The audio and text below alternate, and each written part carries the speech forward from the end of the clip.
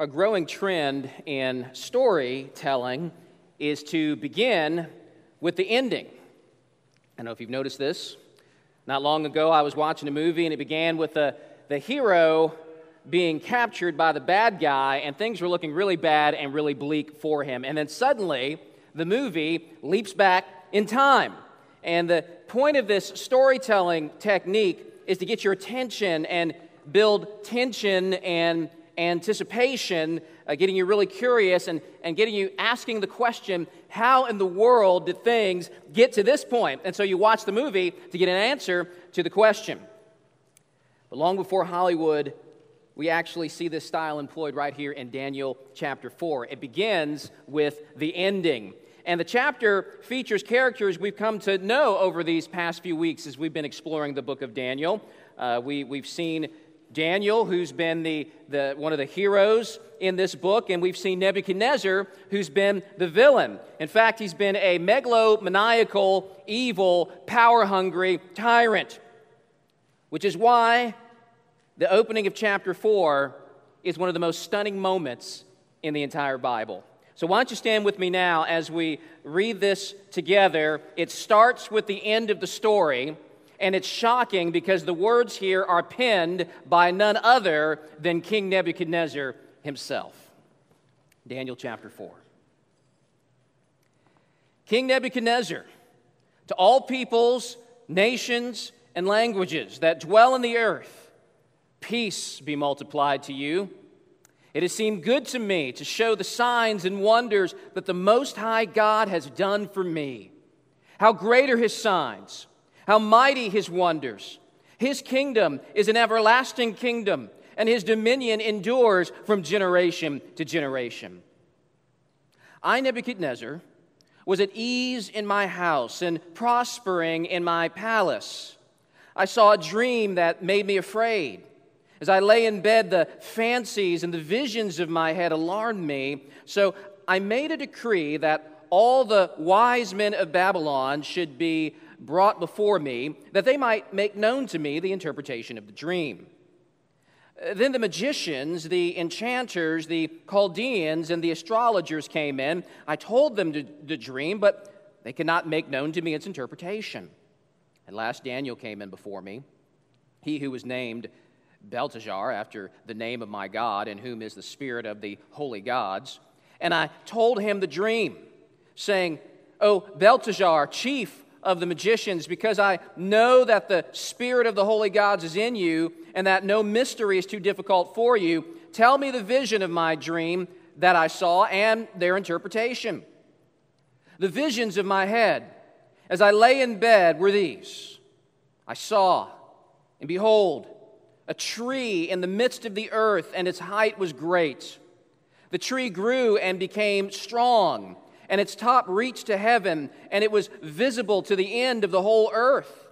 Its leaves were beautiful, and its fruit abundant, and in it was food for all. The beasts of the field found shade under it, and the birds of the heaven lived in its branches, and all flesh was fed from it. I saw in the visions of my head as I lay in bed, and behold, a watcher, a holy one, came down from heaven. He proclaimed aloud and said thus, chop down the tree and lop off its branches, strip off its leaves, and scatter its fruit. Let the beast flee from under it, and the birds from its branches. But leave the stump of its roots in the earth, bound with a band of iron and bronze amid the tender grass of the field. And let him be wet with the dew of heaven. Let his portion be with the beast and the grass of the earth. Let his mind be changed from a man's, and let a beast's mind be given to him. And let 7 periods of time pass over him. The sentence is by the decree of the watchers, the decision by the word of the holy ones, to the end that the living may know that the Most High rules the kingdom of men and gives it to whom he will, and sets over it the lowliest of men. This dream I, King Belteshazzar, saw, and you, O Belteshazzar, tell me the interpretation, because all the wise men of my kingdom are not able to make known to me the interpretation, but you're able, for the spirit of the holy gods is in you. Then Daniel, whose name was Belteshazzar, was dismayed for a while, and his thoughts alarmed him. The king answered and said, Belteshazzar, let not the dream or the interpretation alarm you.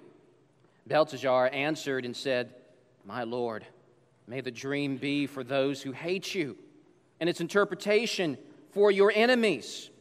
The tree you saw, which grew and became strong, so that its top reached to heaven and was visible to the end of the whole earth, whose leaves were beautiful and its fruit abundant, and which was food for all, under which beasts of the field found shade, and whose branches the birds of the heavens lived. It is you, O king, who have grown and become strong. Your greatness has grown and reaches to heaven, and your dominion to the ends of the earth. And because the king saw a watcher, a holy one, coming down from heaven and saying, Chop down the tree and destroy it, but leave the stump of its roots in the earth, bound with the band of iron and bronze in the tender grass of the field, and let him be wet with the dew of heaven, and let his portion be with the beast of the field, till 7 periods of time pass over him. This is the interpretation, O king. It is a decree of the Most High, which has come upon my lord the king, that you shall be driven from among men, and your dwelling shall be with the beast of the field. You shall be made to eat grass like an ox, and you shall be wet with the dew of heaven, and 7 periods of time shall pass over you, till you know that the Most High rules the kingdom of men and gives it to whom he will. And as it was commanded to leave the stump of the roots of the tree, your kingdom shall be confirmed for you from the time that you know that heaven rules. Therefore, O king, let my counsel be acceptable to you. Break off your sins by practicing righteousness, and your iniquities by showing mercy to the oppressed, that there may be perhaps a lengthening of your prosperity. All this came upon King Nebuchadnezzar. At the end of 12 months, he was walking on the roof of the royal palace of Babylon, and the king answered and said, Is not this great Babylon, which I have built by my mighty power, as a royal residence and for the glory of my majesty? While the words were still in the king's mouth, there fell a voice from heaven. O King Nebuchadnezzar, to you it is spoken, the kingdom has departed from you, and you shall be driven from among men, and your dwelling shall be with the beast of the field, and you shall be made to eat grass like an ox, and 7 periods of time shall pass over you, until you know that the Most High rules the kingdom of men and gives it to whom he will. Immediately the word was fulfilled against Nebuchadnezzar. He was driven from among men, and ate grass like an ox, and his body was wet with the dew of heaven, till his hair grew as long as eagle's feathers, and his nails were like birds' claws. At the end of the days, I, Nebuchadnezzar, lifted my eyes to heaven, and my reason returned to me, and I blessed the Most High, and praised and honored him who lives forever. For his dominion is an everlasting dominion, and his kingdom endures from generation to generation. All the inhabitants of the earth are accounted as nothing, and he does according to his will among the host of heaven and among the inhabitants of the earth. And none can stay his hand or say to him, What have you done? At the same time, my reason returned to me, and for the glory of my kingdom, my majesty and splendor returned to me. My counselors and my lords sought me, and I was established in my kingdom, and still more greatness was added to me. Now I, Nebuchadnezzar, praise and extol and honor the King of heaven. For all his works are right, and his ways are just, and those who walk in pride, he is able to humble. Let's pray. Father, what an amazing account. What an amazing story. And in response, all I can do right now is pray that you will humble us this morning. You may open our eyes and our ears, spiritually speaking, so that we may hear the message that you have for us this morning. In Jesus' name, amen. You may be seated. C.S. Lewis calls pride the great sin. He writes this. He says, unchastity, anger, greed, drunkenness, and all that are mere flea bites in comparison. It was through pride that the devil became the devil. Pride leads to every other vice. It is the complete anti-God state of mind. Now, if anyone was a poster child for pride, it was King Nebuchadnezzar. If there was anyone who was in a complete anti-God state of mind, it was him. Remember, this is the man who ravaged Jerusalem and the people of God, who plundered the sacred items from God's temple, putting them into the temple of his God as a way of saying that the Babylonian gods are superior to the God of Israel. He kidnaps the best and brightest of the Jews, including Daniel and his 3 friends, and forces them to serve him in Babylon. This was the man we saw who, though plagued with dreams from God back in chapter 2, a dream that said that his kingdom would not endure and that God's kingdom is greater than the kingdoms of men, he nevertheless dug in his heels and constructed a monument, a golden image proclaiming the endurance of Babylon and his might and his rule, and he commanded that everybody agree with him and bow down to this image in a test of loyalty, lest they be thrown into a death oven and burned alive. And when 3 Jewish young men refused to bow before this image, this was the man who threw them into that fiery furnace. And he was so sadistic and twisted that he actually had a spot where he could witness the burning as if it's entertainment, to watch the flesh melt from these men's bones. And if it had not been for God's miraculous rescue foiling the king's twisted hate, that would have happened. This was a man who loved himself, hated others, and most importantly, hated God. And he hated the suggestion that God was in control and he was not. And therefore, his words in verses 1 through 3 in the opening of this chapter are the last thing that anybody would expect. And so the chapter begins with a shocking declaration, Verse 1 says, King Nebuchadnezzar, to all peoples, nations, and languages that dwell in all the earth. So he sends out this royal letter to the whole empire. It would be the ancient world's equivalent to calling a press conference. He wants this to go out to everybody. And he says, peace be multiplied to you. Now, some might be suspicious of that, especially the people that he has conquered. This is the guy who's been known to toss people into ovens as a way of settling disputes. And he says, peace be multiplied to you. Yet his positive tone continues in verse 2. He says, it seemed good to me to show the signs and wonders that the Most High God has done for me. Notice he calls him the Most High God. That's a name for God that is associated with God's absolute sovereignty and rule. He says, it's my good pleasure to show you these things. It seemed good to me. It's what gives him pleasure now is not to talk about himself. In the past, his joy was found in puffing himself up, in exalting himself and being at the center of everything. Now he takes pleasure in exalting God. Now, notice also that Nebuchadnezzar is speaking now of God in a more personal, relational term.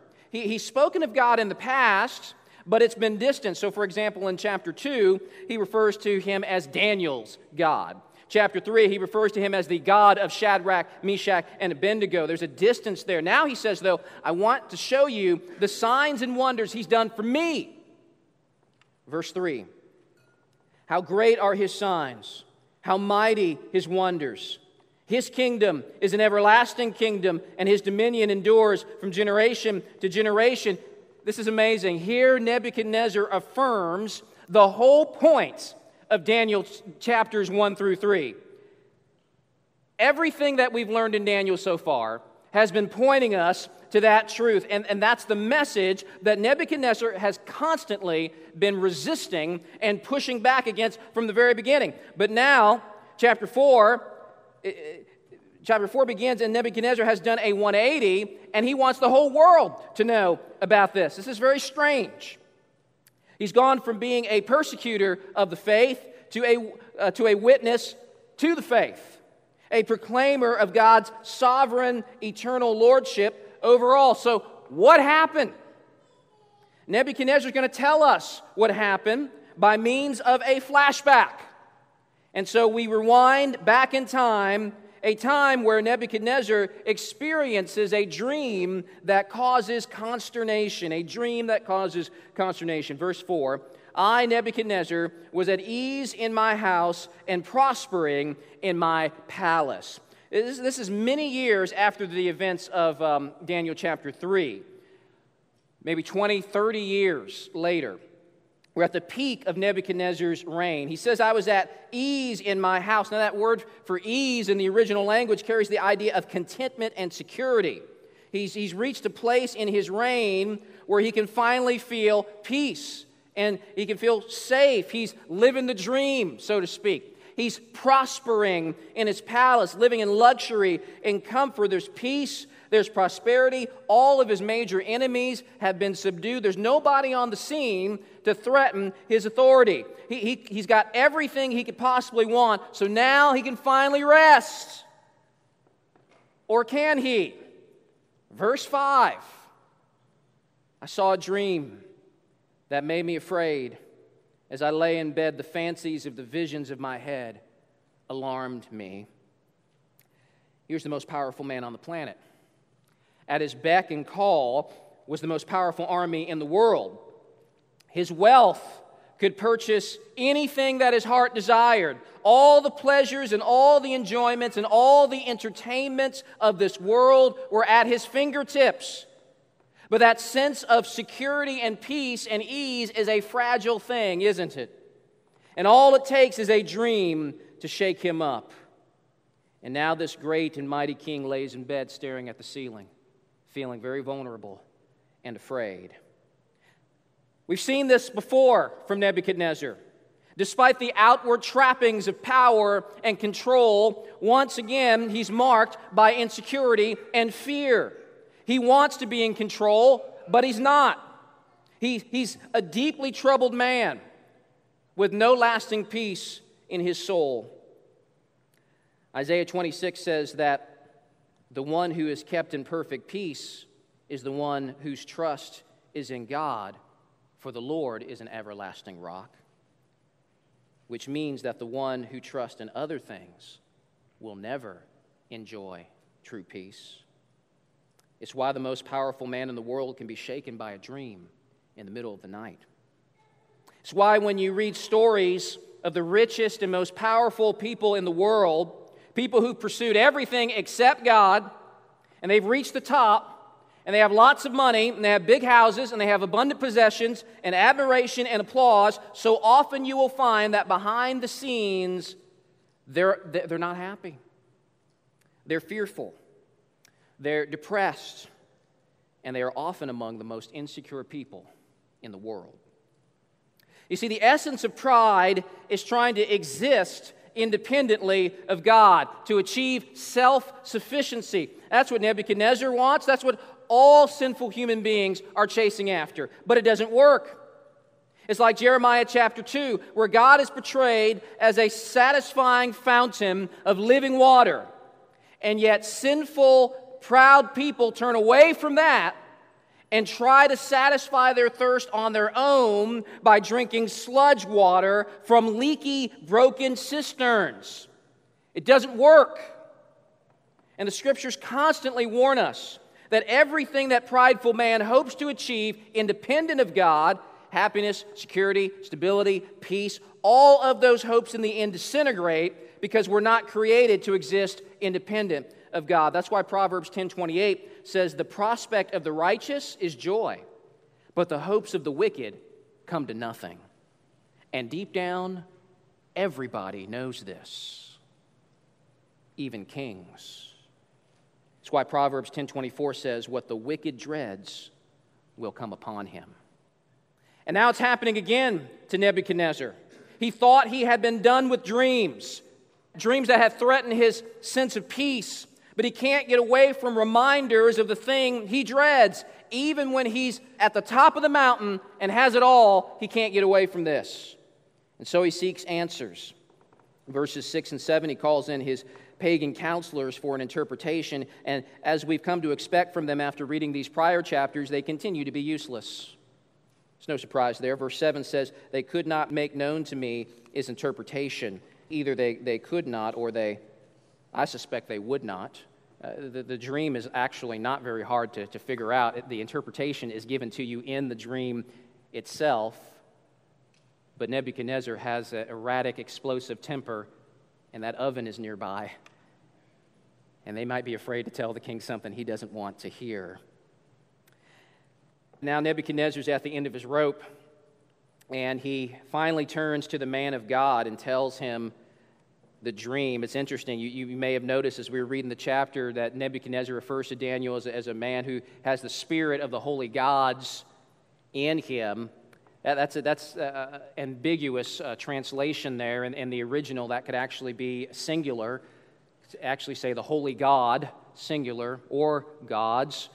Scholars disagree on what exactly is the proper translation, so I would be cautious to read too much into that. He could be speaking out of his pagan background, or he could have come to recognize that the one true God himself is working in Daniel. But he brings Daniel in and tells him the dream. And in the dream, Nebuchadnezzar sees this cosmic tree. Verse 10, "The visions in my head as I lay in bed were these. I saw and behold a tree in the midst of the earth, and its height was great. The tree grew and became strong, and its top reached to heaven, and it was visible to the end of the whole earth. Its leaves were beautiful and its fruit abundant, and it was food for all. The beasts of the field found shade under it, and the birds of the heavens lived in its branches, and all flesh was fed from it." Now, the tree, as an image of the life-giving nature of the king, is actually seen elsewhere in the Bible, but it's also a familiar image in the pagan world, and so this would have been something that Nebuchadnezzar would have picked up on and understood right away. In pagan thought, the tree is a symbol of the divine world order maintained by the king as a representative of the gods. Nebuchadnezzar would have seen himself in that role as the sovereign keeper of the cosmos. Delusions of grandeur aside, certainly the Babylonian Empire did indeed bring a measure of order and stability to the world, and many would have benefited from that order, just as the beasts of the field and the birds receive life and protection from the tree. Nebuchadnezzar would have been all fine with this beginning part of the dream. But suddenly the dream turns into a nightmare. Verse 13, "I saw in the vision of my head as I lay in bed, and behold, a watcher, a holy one, came down from heaven." It's this interesting description there of the angelic beings as watchers. A few verses later, it's plural. There's more than one. It's this sense that your life is being watched. There's some accountability there, which would have been very unsettling to Nebuchadnezzar, who has run his life unilaterally, thinking that he is in charge and unaccountable. He's not. He's being seen. Everything is being seen. Verse 14. "Chop down the tree, lop off its branches, strip off the leaves, scatter its fruit. Let the beast flee from under it, and the birds from its branches.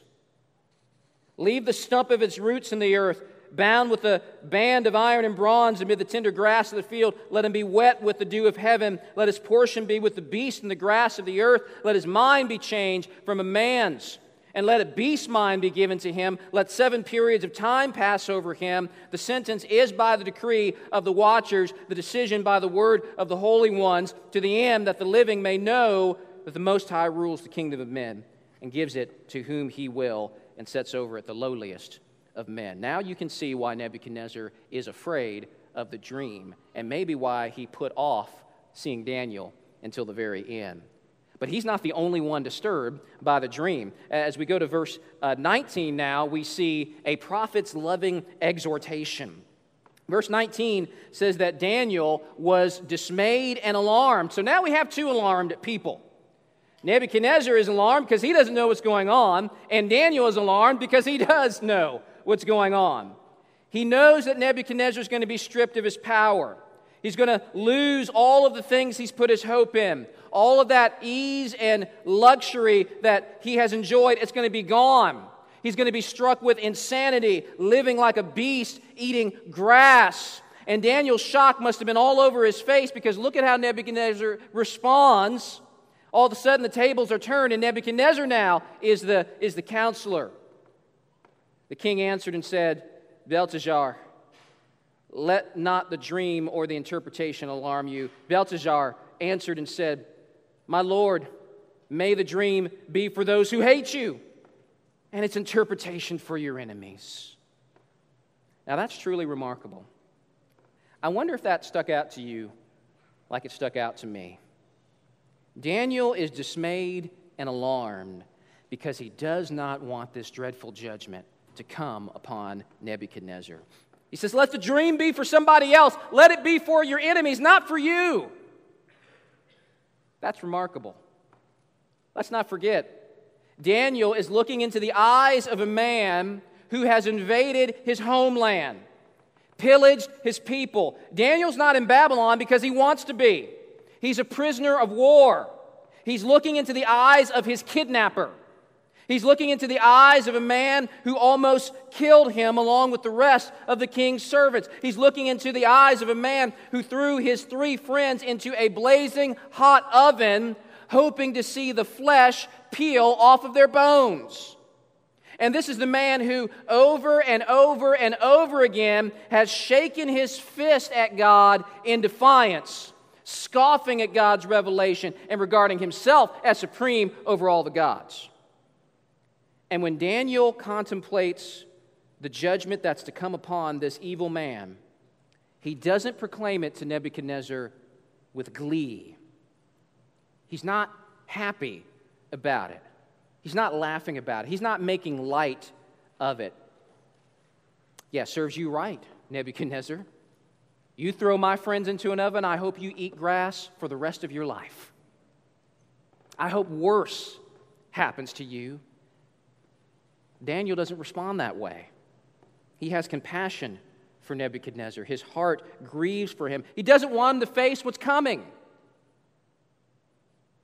Think about this. Imagine if ISIS came to America and ravaged our land and kidnapped you and took you to Syria or wherever, and they changed your name and made you learn their language and forced you to serve their maniacal, murderous leader. Would you have compassion for him? How would you respond to a message of God's judgment upon him? Would that make you giddy? Would you be like Jonah, who went to deliver a message of judgment to the evil, cruel Ninevites and then sat on the outskirts of the city like he had a box seat to enjoy the entertainment of watching them be vaporized by God? Or would you be like Christ, who said, love your enemies and pray for your persecutors, who while approaching a city full of people who would soon demand his death, nailing him to a tree, and yet he weeps out for the people. He cries out, Jerusalem, Jerusalem, the city that kills the prophets and stones those who are sent to it. How often would I have gathered your children together as a hen gathers her brood under her wings, and you were not willing? Will we be like Christ, who, as he's hanging from the cross, says, Father, forgive them. They don't know what they're doing. Daniel is standing there in front of Nebuchadnezzar. He's been in the service of this man against his will for 20, 30 years by this time. But he's grown to love this man, and his heart breaks for the king. But loving someone doesn't just mean feeling bad for their lost condition and impending judgment. Loving someone also means calling them to the truth. Daniel speaks the truth in love, and he doesn't hold back. He interprets the dream for Nebuchadnezzar. He warns of the coming judgment, and he calls him to repentance. Verse 27, Therefore, O king, let my counsel be acceptable to you. Break off your sins by practicing righteousness, and your iniquities by showing mercy to the oppressed, that there may perhaps be a lengthening of your prosperity. To love the sinner doesn't just mean feeling bad for the sinner. but to call him to repentance. Daniel doesn't simply say, well, listen, God loves you as you are, so don't worry about how you live. That's how many people talk today. No, he tells Nebuchadnezzar, break off your sins by practicing righteousness. He doesn't just tell Nebuchadnezzar, hey, just believe in God, say a little prayer, and you'll be fine. That's the message of many churches today. Folks, Nebuchadnezzar already believed in God. He's already acknowledged certain truths about God in the prior chapters. But he has yet to truly bend the knee to God and submit to him as the sovereign Lord of his life, because Nebuchadnezzar wanted to be Lord. For Nebuchadnezzar's whole life, it's been a battle between two kingdoms. Nebuchadnezzar has been all about his kingdom, his plans, his desires, his agenda. He's okay with God as long as God lets Nebuchadnezzar have his way. And that's how many people are today. Most people don't disbelieve in God, and many people actually would acknowledge Jesus Christ with their lips. Many people would claim Jesus as their own, and some may even say outwardly he's their Lord. But Jesus himself said in Matthew chapter 7, not everyone who says to me, Lord, Lord, will enter the kingdom of heaven, but the one who does the will of my Father in heaven. Indeed, Jesus will say to such people, I never knew you. Depart from me, you workers of lawlessness. In other words, you have people who in some sense have accepted Jesus, but in the end, Jesus does not accept them. He rejects them because they have not done God's will, and they have instead been workers of lawlessness, of sin. Now, the Bible, from start to finish, affirms that we are saved by faith through grace and not by our works. But the Bible also affirms consistently that genuine faith in God produces repentance. And so James writes later on in James chapter 2, you believe in God, you do well. Even the demons believe and shudder. A vague, generic belief that goes no further than mental assent is not saving faith. And so James writes a few verses later, as the body apart from the spirit is dead, so also faith apart from works is dead. And so to call someone to repentance is actually a part of what it means to call someone to saving faith. And here in Daniel 4, Daniel is calling this pagan king to faith and repentance. And while the king is shaken for a time, Nebuchadnezzar falls back into spiritual lethargy. And in his pride, he stiff-arms God again. And so the story continues into verse 28 to a later time, a year later, and here we find Nebuchadnezzar enjoying the peaks of self-exaltation. Verse 28, all this came upon King Nebuchadnezzar. At the end of 12 months, he was walking on the roof of the royal palace in Babylon. Now stop there. Notice the grace of God here. God has borne with this man's foolishness for decades. Then he warns him in a dream. And you'd think maybe God would give him 24 hours or something to get his act together. He doesn't. He gives him a year.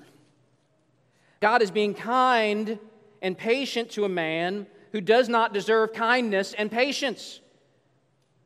Romans chapter 2, verse 4, Paul asks, do you presume on the riches of God's kindness and forbearance and patience, not knowing that God's kindness is meant to lead you to repentance? But because of your hard and impenitent heart, you are storing up wrath for yourself on the day of wrath when God's righteous judgment will be revealed. There's two responses to God's kindness and patience: repentance or presumption. And Nebuchadnezzar isn't repenting.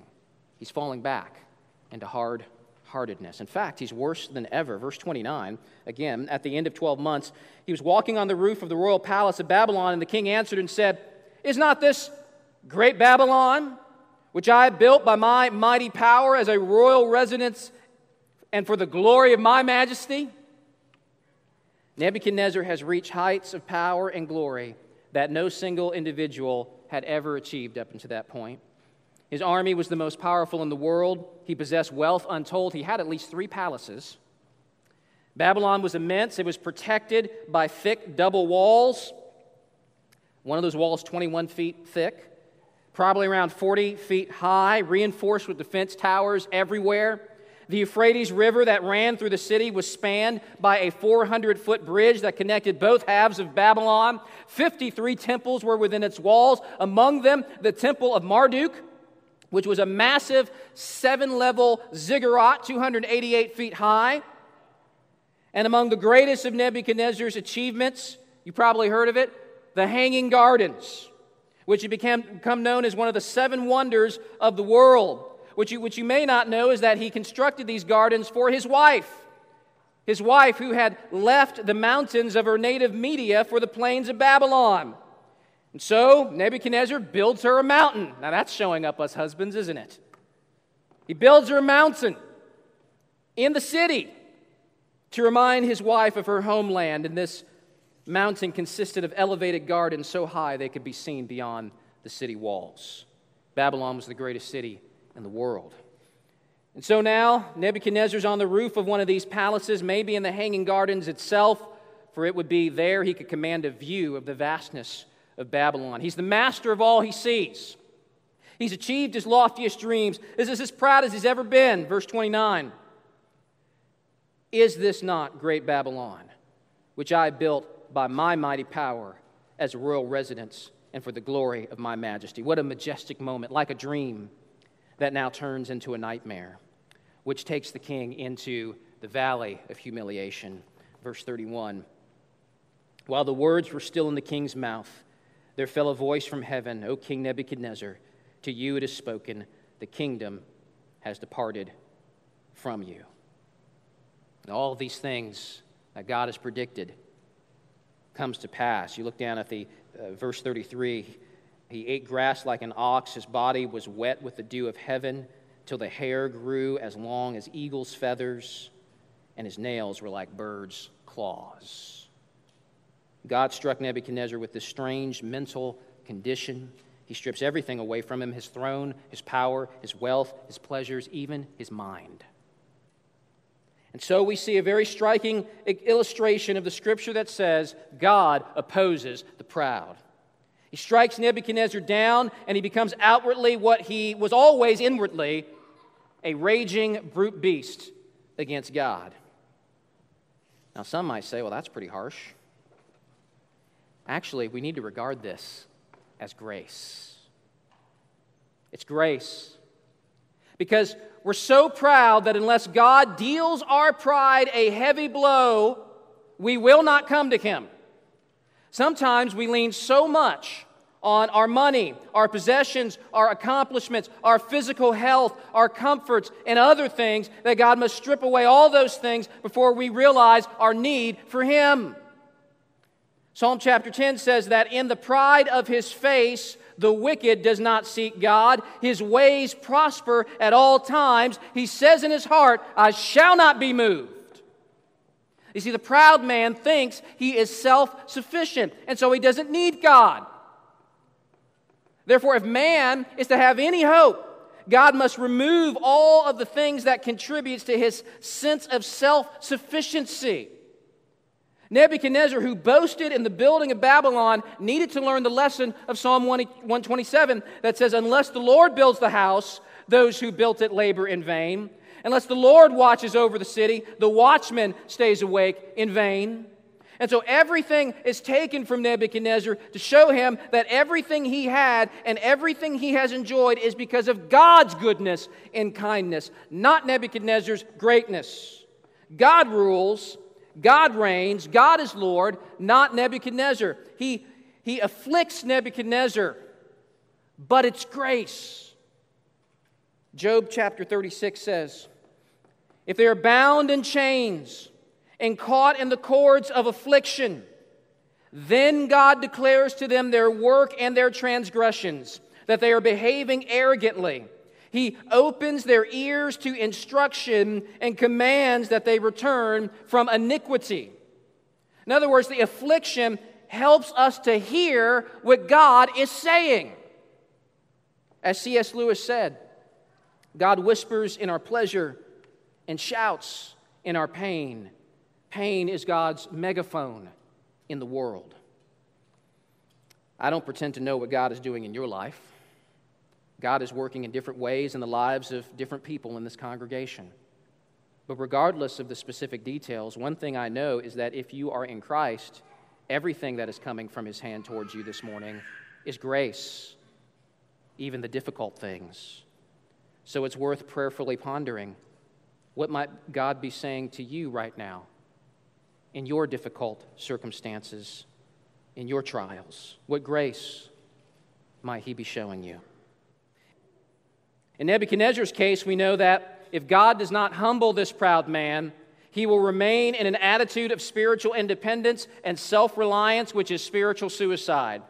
Better to be laid low and eat grass for 7 years than to enjoy the life of a paranoid pagan king for a few more years, die, and then go to hell for the next trillion years and beyond because he would not humble himself and joyfully submit to and trust in the King of the universe. I'll take eating grass for 7 years over that any day. The humiliation of Nebuchadnezzar is the pathway to something better. God brings Nebuchadnezzar low, not to destroy him, but save him, which leads us now to the path of restoration, verse 34. At the end of the days, I, Nebuchadnezzar, lifted my eyes to heaven, and my reason returned to me, and I blessed the Most High, and praised and honored Him who lives forever. He lifts up his eyes. Where? To heaven. Where were his eyes before? On Babylon, on his achievements, on his success, on his power, on his glory, on himself. And it was all empty. He had constructed a false reality and a false universe with himself at the center. And it never gave him true peace. It never truly satisfied him. It never fully dealt with the fear, the insecurity, the uncertainty. The result was insanity. It's only when he turns to God and looks to Him that he begins to see reality as it really is. And that's how it works for all of us. Our vision is always warped when we are looking at other things, looking at our circumstances, looking at the people who we're afraid of, looking at the problems coming our way every day. It can drive us insane. The psalmist says in Psalm 121, I lift my eyes to the hills. From where does my help come from? My help comes from the Lord, who made heaven and earth. Nebuchadnezzar lifts his eyes to heaven, and he begins to know peace, and he sings this song in verse 34. For His dominion is an everlasting dominion, and His kingdom endures from generation to generation. All the inhabitants of the earth are accounted as nothing. Okay, that's monumental what he just said. All the inhabitants of the earth are accounted as nothing, including Nebuchadnezzar. And He does according to His will among the hosts of heaven and among the inhabitants of the earth, and none can stay His hand or say to Him, what have you done? This man had been fighting this idea his whole life of the dominion and sovereignty of God. And now he's singing hymns about it, celebrating God's dominion. A revelation of the total sovereignty of God is what brings him peace. Now, I've heard it said that the sovereignty of God is the soft pillow that the people of God can lay their heads on at night and rest, knowing that a good and wise God governs and controls all things for the benefit of His people. And that's a message that Daniel's original audience, those Jewish exiles, needed to know. And now these exiled people are seeing the man who had put them into captivity in the first place humbled by God, and even he is under God's dominion. Nebuchadnezzar singing hymns about the sovereignty of God. That's grace. And so finally we see that Nebuchadnezzar experiences the joy of God's exaltation. He says, at the same time my reason returned to me, and for the glory of my kingdom my majesty and splendor returned to me. My counselors and my lords sought me, and I was established in my kingdom, and still more greatness was added to me. Look at that word, added. You see, now he sees this as a gift. He says, this is added to me. He's not boasting about himself and about his greatness. And he's recognizing that the things that he has and the things that he enjoys, all of it is sovereign grace being poured out upon him. He says, I'm accounted as nothing, and yet here I am. Even this is added to me. I don't deserve it. That's the sense here, verse 37. Now I, Nebuchadnezzar, praise and extol and honor the King of heaven, for all his works are right, his ways are just, and those who walk in pride he's able to humble. Hear the significance of that admission. For all his works are right, and all of his ways are just. In other words, he put me on the ground eating grass like a beast, and he was right to do it. He's thankful for his affliction because it rescued him from the suicidal insanity of vain pride and opened his eyes to the reality of the God who reigns. Nebuchadnezzar is no longer fighting this. The thought of God's sovereign and supreme reign and his control over the world used to anger and offend and terrify Nebuchadnezzar. Now he exults in it, and it brings him an overflow of joy. But he had to be stripped of all pretense of self-sufficiency and independence before he was rescued. That's exactly how God works right now. And there is nothing that strips our self-sufficiency and prideful arrogance like what God has done through his Son, Jesus Christ. You see, the Bible tells a story of another king with wealth and power and glory infinitely greater than Nebuchadnezzar or any other king. And unlike any earthly king, Jesus is perfectly innocent and holy. And while Nebuchadnezzar sought to be God and failed, Jesus already is God, but did not count equality with God a thing to be grasped. And though Nebuchadnezzar was humbled by God, Jesus humbled himself willingly. Philippians 2 says he emptied himself. Nebuchadnezzar wanted to be served.